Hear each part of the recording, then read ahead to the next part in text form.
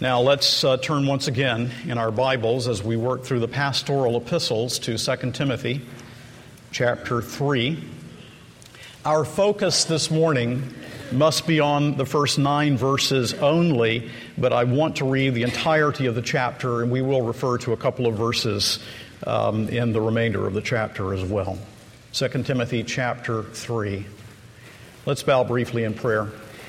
Our Father, as we come to this very familiar text, but a text that perhaps we've not thought upon as much as we should, we ask that your people will be built up in the faith and that you will use us for your glory as we go from this place filled with the knowledge of your word. Give to us aggressiveness in sharing our faith. Give to us the ability to look at a needy world and to see where that world is apart from Christ, and help us to live godly lives in this present evil age. For those who are among us today who do not know the Lord Jesus, we pray that their hearts will be submitted by your grace to Jesus Christ as Lord and Savior. Yes, even this morning. And we pray it in Jesus' name. Amen. 2 Timothy chapter 3, beginning with verse 1. This is the word of God. But understand this, that in the last days there will come times of difficulty, for people will be lovers of self, lovers of money, proud, arrogant, abusive, disobedient to their parents, ungrateful, unholy, heartless, unappeasable, slanderous, without self-control, brutal, not loving good, treacherous, reckless, swollen with conceit, lovers of pleasure rather than lovers of God, having the appearance of godliness but denying its power. Avoid such people. For among them are those who creep into households and capture weak women burdened with sins and led astray by various passions, always learning and never able to arrive at a knowledge of the truth. Just as Jannes and Jambres opposed Moses, so these men also oppose the truth, men corrupted in mind and disqualified regarding the faith. But they will not get very far, for their folly will be plain to all, as was that of those 2 men. You, however, have followed my teaching, my conduct, my aim in life, my faith, my patience, my love, my steadfastness, my persecutions and sufferings that happened to me at Antioch, at Iconium, and at Lystra, which persecutions I endured, yet from them all the Lord rescued me. Indeed, all who desire to live a godly life in Christ Jesus will be persecuted, while evil people and impostors will go from bad to worse, deceiving and being deceived. But as for you, continue in what you have learned and have firmly believed, knowing from whom you learned it, and how from childhood you have been acquainted with the sacred writings, which are able to make you wise for salvation through faith in Christ Jesus. All Scripture is breathed out by God and profitable for teaching, for reproof, for correction, and for training in righteousness, that the man of God may be competent, equipped for every good work. Now let me draw your attention first of all to verse 14. But as for you, continue in what you have learned and have firmly believed, knowing from whom you learned it. So the Apostle Paul opens this chapter by discussing apostasy in the last days. And by apostasy, he has in mind primarily defection from the truth in the church. And so in verse 14, he essentially says to the apostle, remain firm, stay the course. What the Apostle Paul, what God says to us through Paul's words this morning to us in this present evil age is the very same thing. Stay the course, remain firm, love God, love His truth, be obedient as Christians. Do not be influenced by the worldview of the world around you, because a falling away from the truth in the church is coming, indeed is here, and will grow worse. So the first thing we want to see as we look at the text, and you must have the text open in front of you, is apostasy in the last days. Apostasy in the last days. But understand this, actually very literally, know this. Know this. The word could be translated difficult, dangerous, or evil times will come. You remember in the prior chapter, just to give an example, in verse 21, he said, "Therefore, if anyone cleanses himself from what is dishonorable, he will be a vessel for honorable use, set apart as holy, useful to the master of the house, ready for every good work." That's where he is saying to the Apostle Paul he must purge himself from the false teachers that are there in the church. In verse 23, have nothing to do, that's in the prior chapter, chapter 2, verse 23, have nothing to do with foolish, ignorant controversies. You know that they breed quarrels. So all along he's been saying to Timothy, look, give yourself over to the study of Scripture. Give yourself over to ministering this Word. You be a faithful man of God and stay away from false teaching. Well, here in chapter 3, we find that apostasy is coming. When? He says, in the last days. Look at verse 1. But know this, that in the last days there will come times of difficulty. Perilous times will come, says the Authorized Version so beautifully. Difficult, dangerous, evil times are coming in the last days. What does he mean by the last days? Well, had we time to look at the Old Testament, you would see that when Messiah appears, that is when the last days begins.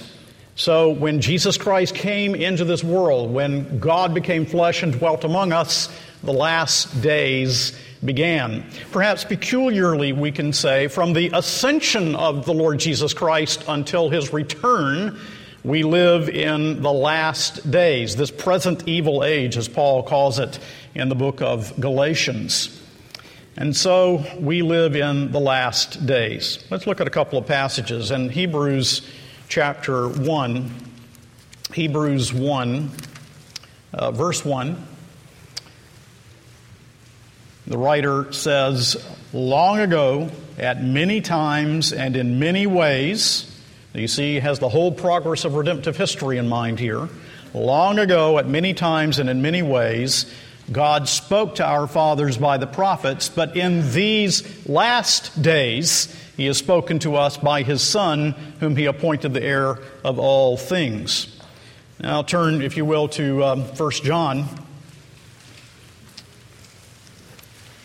chapter 2.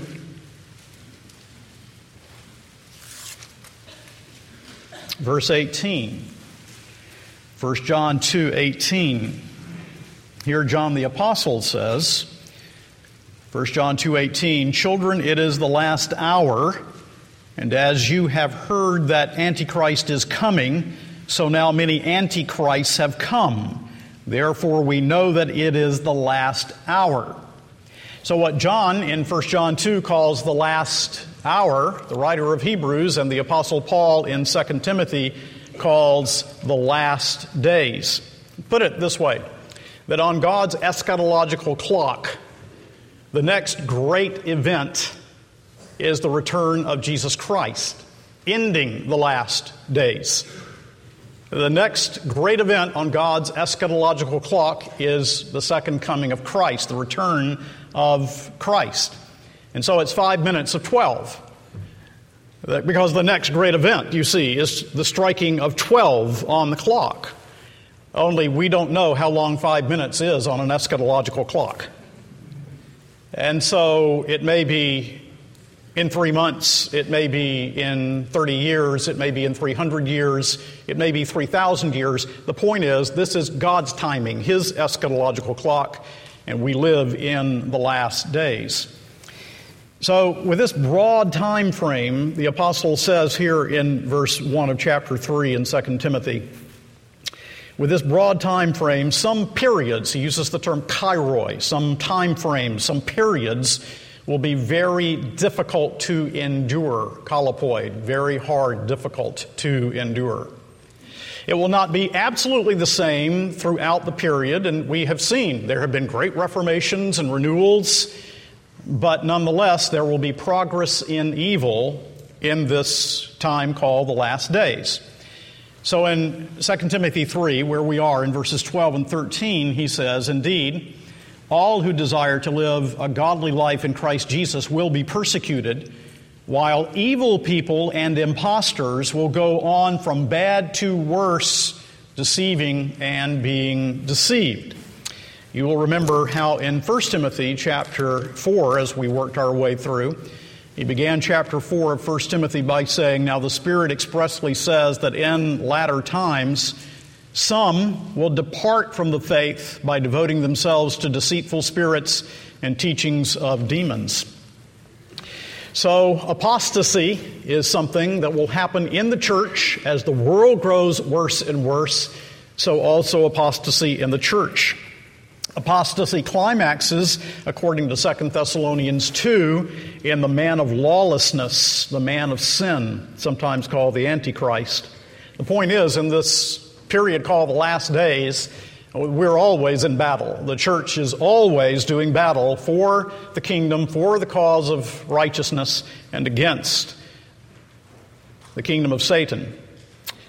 So as we go along, it will be clear that Paul's emphasis in this chapter is on apostasy in the church. These opening verses in which he describes culture, if you will, the heart of man. You will say, well, he seems to be describing the world out there and not the church. But in verses 5 and 6 in particular, I think you see he's referencing the church, having the appearance of godliness but denying its power. Avoid such people. From among them are those who creep into households and capture weak women and so forth. It's a reference to the church. But you see, that's the whole point. Apostasy occurs as the church goes the way of the world. When we open our hearts to the world, when the church opens its doors to the world, apostasy is the sure result. Defection from the truth, from love of God, our hearts grow cold, and indeed the lost begin to fill the leadership positions in the church. So the stress is on apostasy in the church, a falling away in the church. And again, 2 Thessalonians tells us that the apostasy culminates in the man of sin. So Paul is saying to Timothy, his young protege, you better be ready. I mean, you had better know what's coming. Live for Christ. There's a battle until Christ comes again. And that needs to be your mentality as a pastor. And it needs to be your mentality too, folks. Let me ask, is it? Are you determined in your thinking, in your attitude, and in your heart by this great reality that you are a Christian in a fallen world, but also in the last days in which we have peculiar responsibilities to take the gospel out into the world, and that we are going to be opposed, and that evil is going to grow worse and worse. By the way, if you're an unbeliever here this morning, you really ought to think about this. If the return of Christ is next on God's eschatological clock, the striking of 12, that's the next big event, and we don't know when it's coming. If I were you, I'd be ready. Because the Bible says that if you die in your sins, you'll go to hell. I don't like saying that.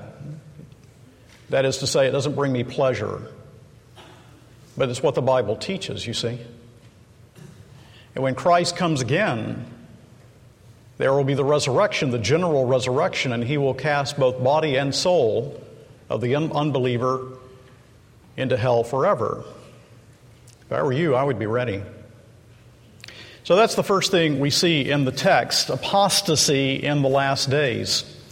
The second thing, apostates described. Apostates described. False doctrine and ungodly living go hand in hand. It always has, it always will. False doctrine and ungodly living go together. So I want us to work through this list that begins here in verse 2. He says, this is what it will be like in the last days, these difficult, hard, perilous times. He says that people will be lovers of self. Now in 2 Corinthians, the Apostle Paul says in chapter 5, verse 15, that Christ died that those who live might no longer live for themselves, but for him who for their sake died and was raised. The point that Paul is making there is that we live for ourselves. We love ourselves. and that Christ came to deliver us from self-love and from living for ourselves. Self-love is the font that poisons everything. That's why it's at the head of the list. That's why it's first. Everything flows out of this self-love. Now, the modern church, and this is a greater discussion than I can do now, but the modern church is filled with the self-esteem movement. We're told that we must love ourselves, and our great problem is that we don't love ourselves, and if we'll just start loving ourselves, then everything will be okay, and the church is full of that too. But actually, the Bible says the opposite. The great problem is that we do love ourselves. That's our problem. We're sinners, we're lawbreakers, we love ourselves, we don't love God, we don't love His Word. We love ourselves. That's our great problem.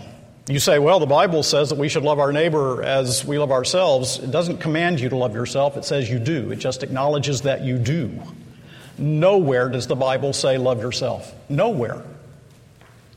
Love God, love your neighbor. It never commands you to love yourself. And our fathers certainly did not speak in that way.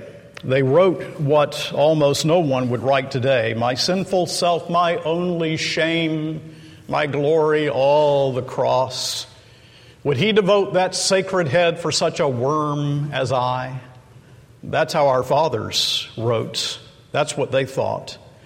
And I think they were right and we are wrong. Self-love is at the bottom of murder, the destruction of modesty, the destruction of the home, the murder of countless unborn, the destruction of marriage. Self-love is at the root of it all. The problem is, you love yourself and so do I. We need Christ to deliver us from that self-love. He goes on in the list. He says, lovers of money. Remember that in 1 Timothy 6:10, the Apostle Paul says that the love of money is at the root of all kinds of evil. He says that men in the last days will be boastful. A.T. Robertson translates it, empty pretender. You remember the church of Laodicea in the book of Revelation. The writer describes the church in this way in Revelation 3:17. For you say, I am rich, I have prospered, and I need nothing, not realizing that you are wretched, pitiable, poor, blind, and naked. Boastful, you see. Boastful. But the Christian, God forbid that I should glory save in the cross of Jesus Christ my Lord, by whom the world has been crucified unto me, and I unto the world. Our boast now is in Christ, not in ourselves. Haughty, boastful, haughty. God is taking away that haughtiness and teaching us to boast in Christ. Blasphemoi, railers. We tend to think of blasphemy as against God, and it is, but in the New Testament it's a much broader concept, railing against God, railing against men. Paul says in 1 Timothy 1:13 that he was a blasphemer until God showed him mercy. Notice in the list, children, that it says disobedient to parents. You see that, don't you? Disobedient to their parents.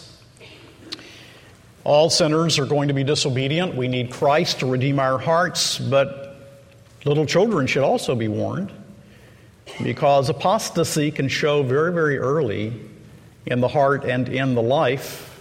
And as we see the destruction and disintegration of the home in our culture, things going from bad to worse, as Paul put it, what do we see?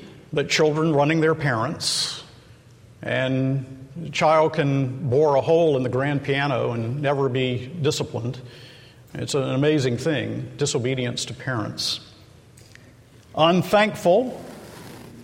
You know, many of these things, if you take this and you read Romans 1, you will find at the end of Romans 1 and in other places in that chapter a list, and you will find many of these things paralleled in Romans chapter 1.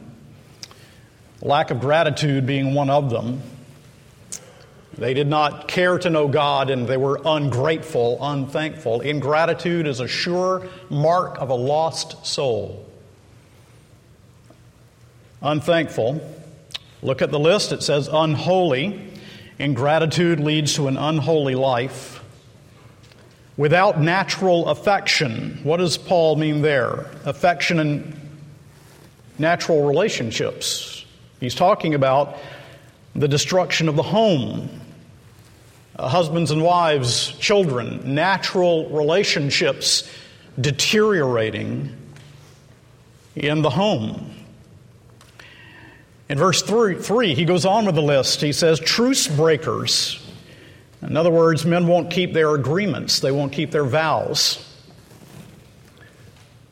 Marriage, the church, the vows. Diaboloi. You hear diabolic there? Slanderers.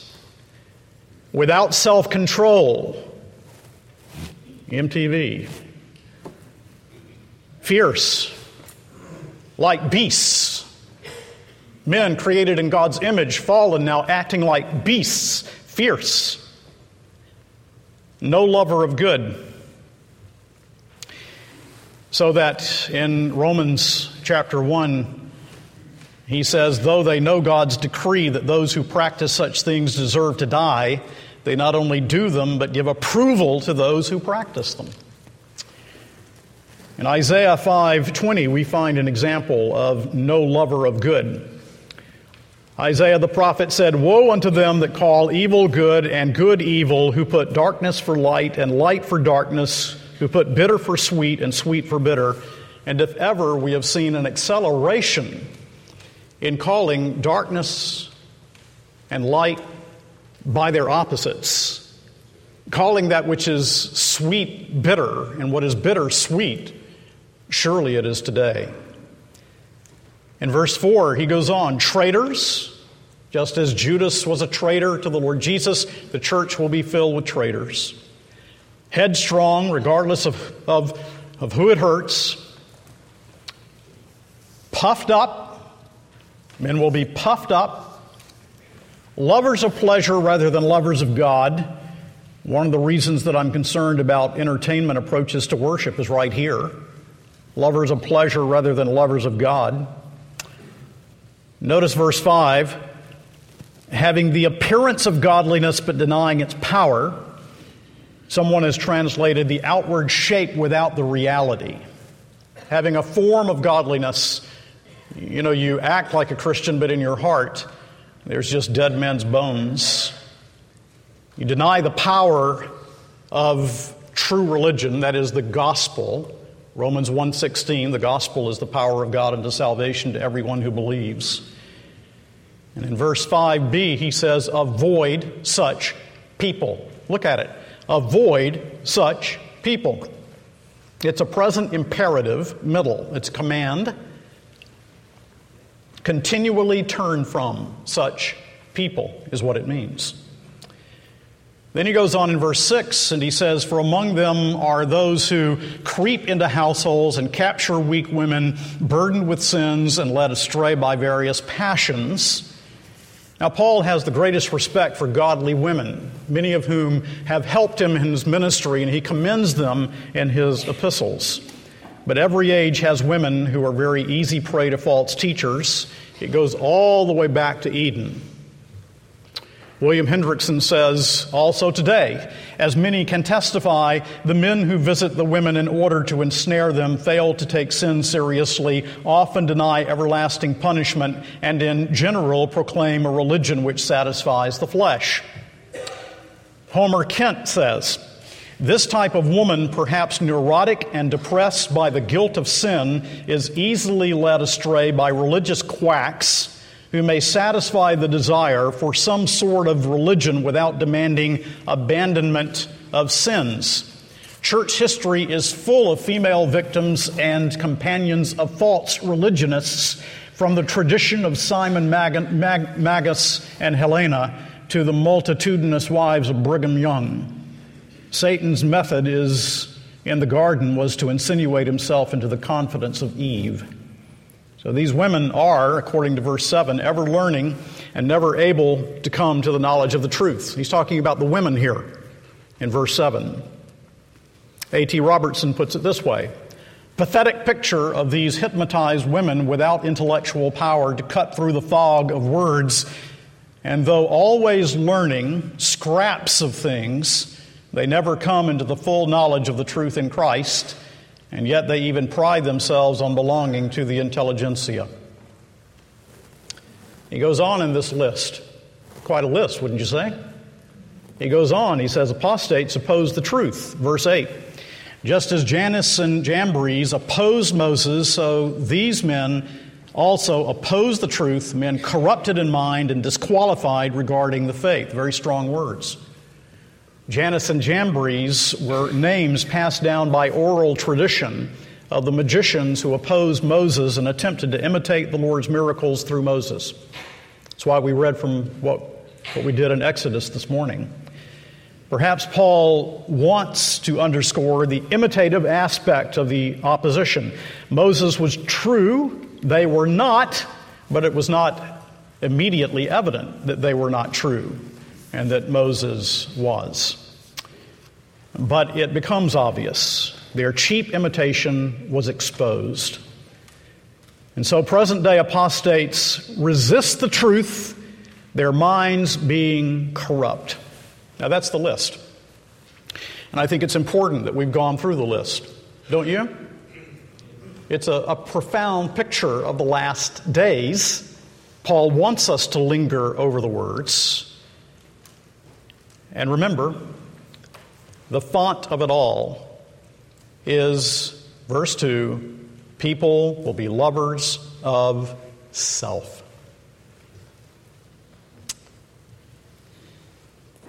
Third thing we see in the text, apostasy defeated. Apostasy defeated. It would be pretty depressing simply to read the description of the apostates and then leave it there. The point of Jannes and Jambres, in part, is that apostasy may appear to prevail, but it will be defeated. Look at verses 8 and 9 together. Just as Jannes and Jambres opposed Moses, so these men also opposed the truth, men corrupted in mind and disqualified regarding the faith. But they will not get very far, for their folly will be plain to all, as was that of those two men. So Jannes and Jambres did not prevail. So the folly, Paul uses actually the word anoia, that means senselessness. The senselessness of false teachers will be made evident to all. But it does a lot of damage along the way. God will always have a faithful people. Exodus 7:12, for they cast down every man his rod, and they became serpents, but Aaron's rod swallowed up their rods. The false teachers will be exposed, but God always has his people. 2 Timothy 2:19, but God's firm foundation stands, bearing this seal, the Lord knows those who are his, and let everyone who names the name of the Lord depart from iniquity. God has a people. He knows them. He will keep us. He will preserve us. So eventually, he says, there in Ephesus, the truth will out and false teachers will be exposed. And every defeat of apostasy in this present evil age points ahead to the great defeat of apostasy at the return of Jesus Christ, when he returns in flaming fire, taking vengeance on them that know not God and obey not the gospel, but to be admired of his saints. Now let's draw the threads together with some final observations and exhortations. What we've been seeing in this passage is the last days are perilous, times of great danger, and frankly, the true church is probably in the present time in our country much smaller than what it appears to be. So, because we live in these perilous, dangerous times, I'm going to bring 5 exhortations. My first exhortation to us as a congregation, to you as a Christian, is be alert. Be alert. Turn in your Bibles to 1 Peter chapter 5, in which Peter, who also is dwelling upon persecution in the last days, 1 Peter 5, 8, and 9. You there? 1 Peter 5, 8. Be sober-minded, be watchful. Your adversary, the devil, prowls around like a roaring lion, seeking someone to devour. Resist him firm in your faith, knowing that the same kinds of suffering are being experienced by your brotherhood throughout the world. You better watch out, he says. Be prepared. The devil is seeking to devour you. Be alert. Jesus said in Matthew 7, beware of false teachers. In 2 Corinthians 11:3, Paul said, I fear lest by any means, as the serpent beguiled Eve by his subtlety, so your minds should be corrupted from the simplicity that is in Christ. He warns them against false teachers. John Owen the Puritan said, as some men's sins grow very high, other men's graces grow very low. So be alert. Second exhortation that comes out of these thoughts about these perilous times is know and love the truth. Know and love the truth. Back here in 2 Timothy, the next chapter, chapter 4, read with me verses 3 and 4. 2 Timothy 4, 3 and 4. Paul says, 2 Timothy 4:3, for the time is coming when people will not endure sound teaching, but having itching ears, they will accumulate for themselves teachers to suit their own passions, and will turn away from listening to the truth and wander off into myths. Let's read it again. The time is coming when people will not endure sound teaching, but having itching ears, they will accumulate for themselves teachers to suit their own passions and will turn away from listening to the truth and wander off into myths. So the church is in great danger when we do not know and do not love the truth. J.C. Ryle said, bad coin would never obtain currency if it had no likeness to the good.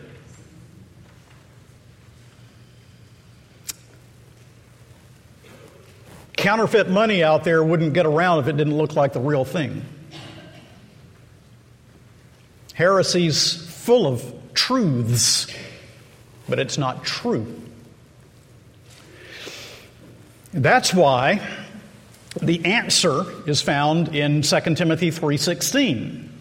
All Scripture is breathed out by God and profitable for teaching, for reproof, for correction, and for training in righteousness. You need to know the Bible. You need to hear it preached. You need to read it personally. You need to know the truth. I ask you this question.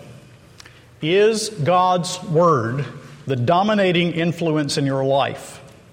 Do you know it is the only infallible rule of faith and of practice?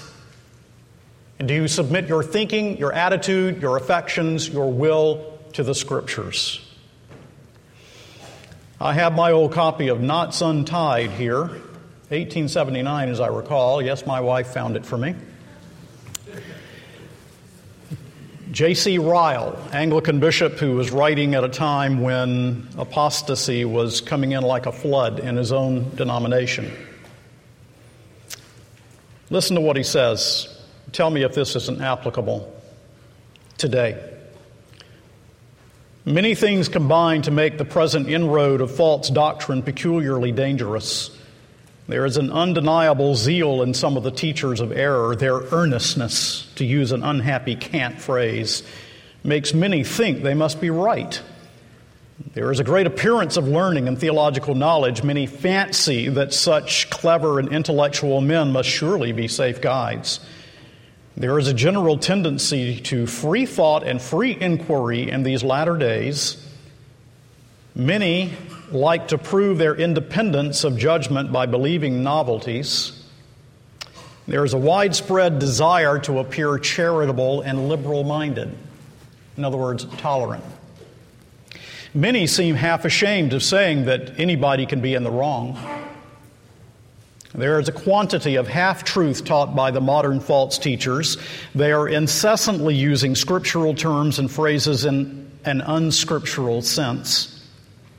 There is a morbid craving in the public mind for a more sensuous, ceremonial, sensational, showy worship. Men are impatient of inward, invisible heart work. There is a silly readiness in every direction to believe everybody who talks cleverly, lovingly, and earnestly, and a determination to forget that Satan often transforms himself into an angel of light.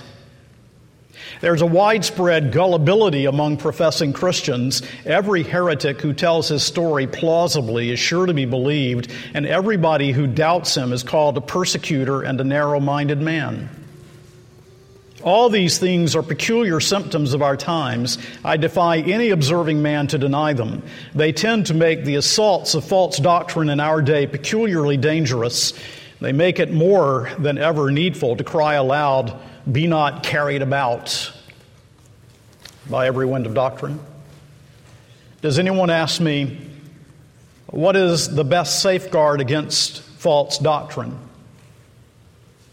I answer in one word: the Bible. The Bible, regularly read, regularly prayed over, regularly studied. We must go back to the old prescription of our Master: search the Scriptures. If we want a weapon to wield against the devices of Satan, there is nothing like the sword of the Spirit, the Word of God. But to wield it successfully, we must read it habitually, diligently, intelligently, prayerfully. This is a point on which I fear many fail. In an age of hurry and bustle, few read their Bibles as much as they should. More books perhaps are read than ever, but less of the one book which makes man wise unto salvation. Roman neology could never have made such havoc in the church in the last 50 years if there had not been a most superficial knowledge of the Scriptures throughout the land. A Bible-reading laity is the strength of a church.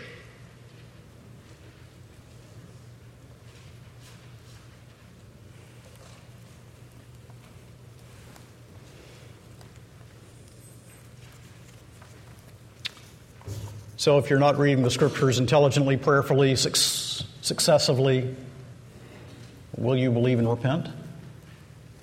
The only way you're going to be prepared for the onslaught in this latter day is to know the Word and to let the Word know you.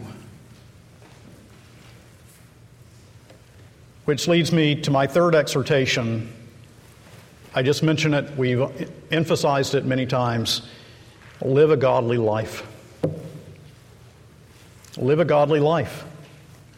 False teaching and false living go hand in hand. Fourth exhortation,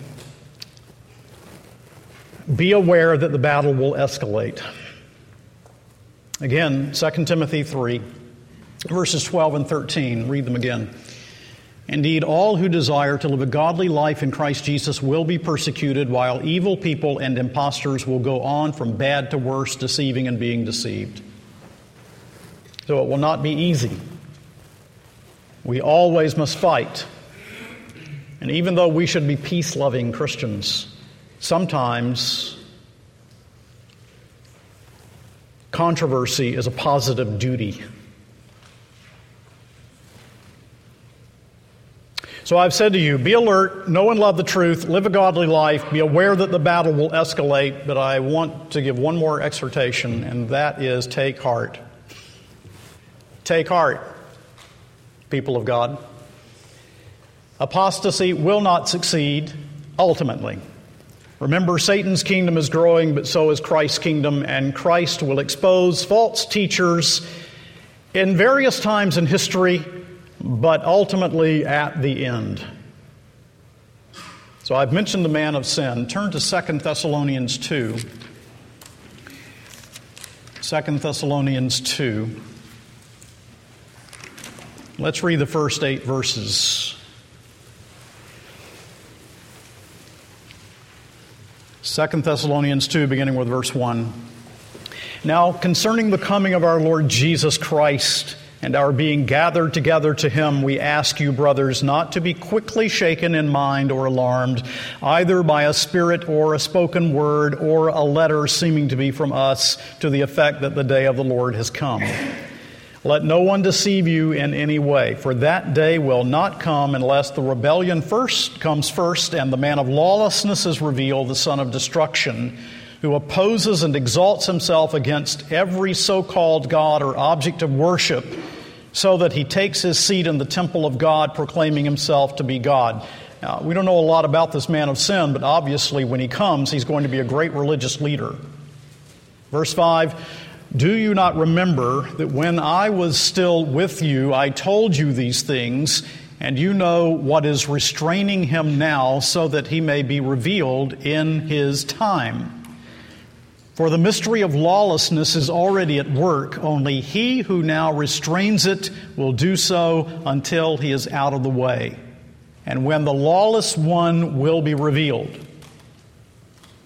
whom the Lord Jesus will kill with the breath of his mouth and bring to nothing by the appearance of his coming. Do you see it?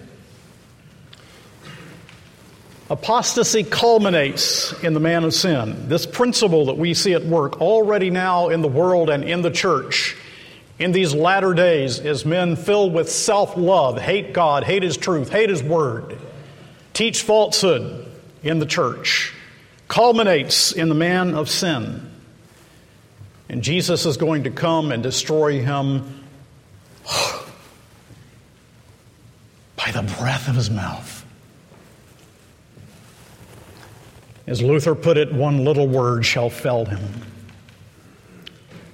And so the Apostle Paul God reveals through Paul these things to Timothy.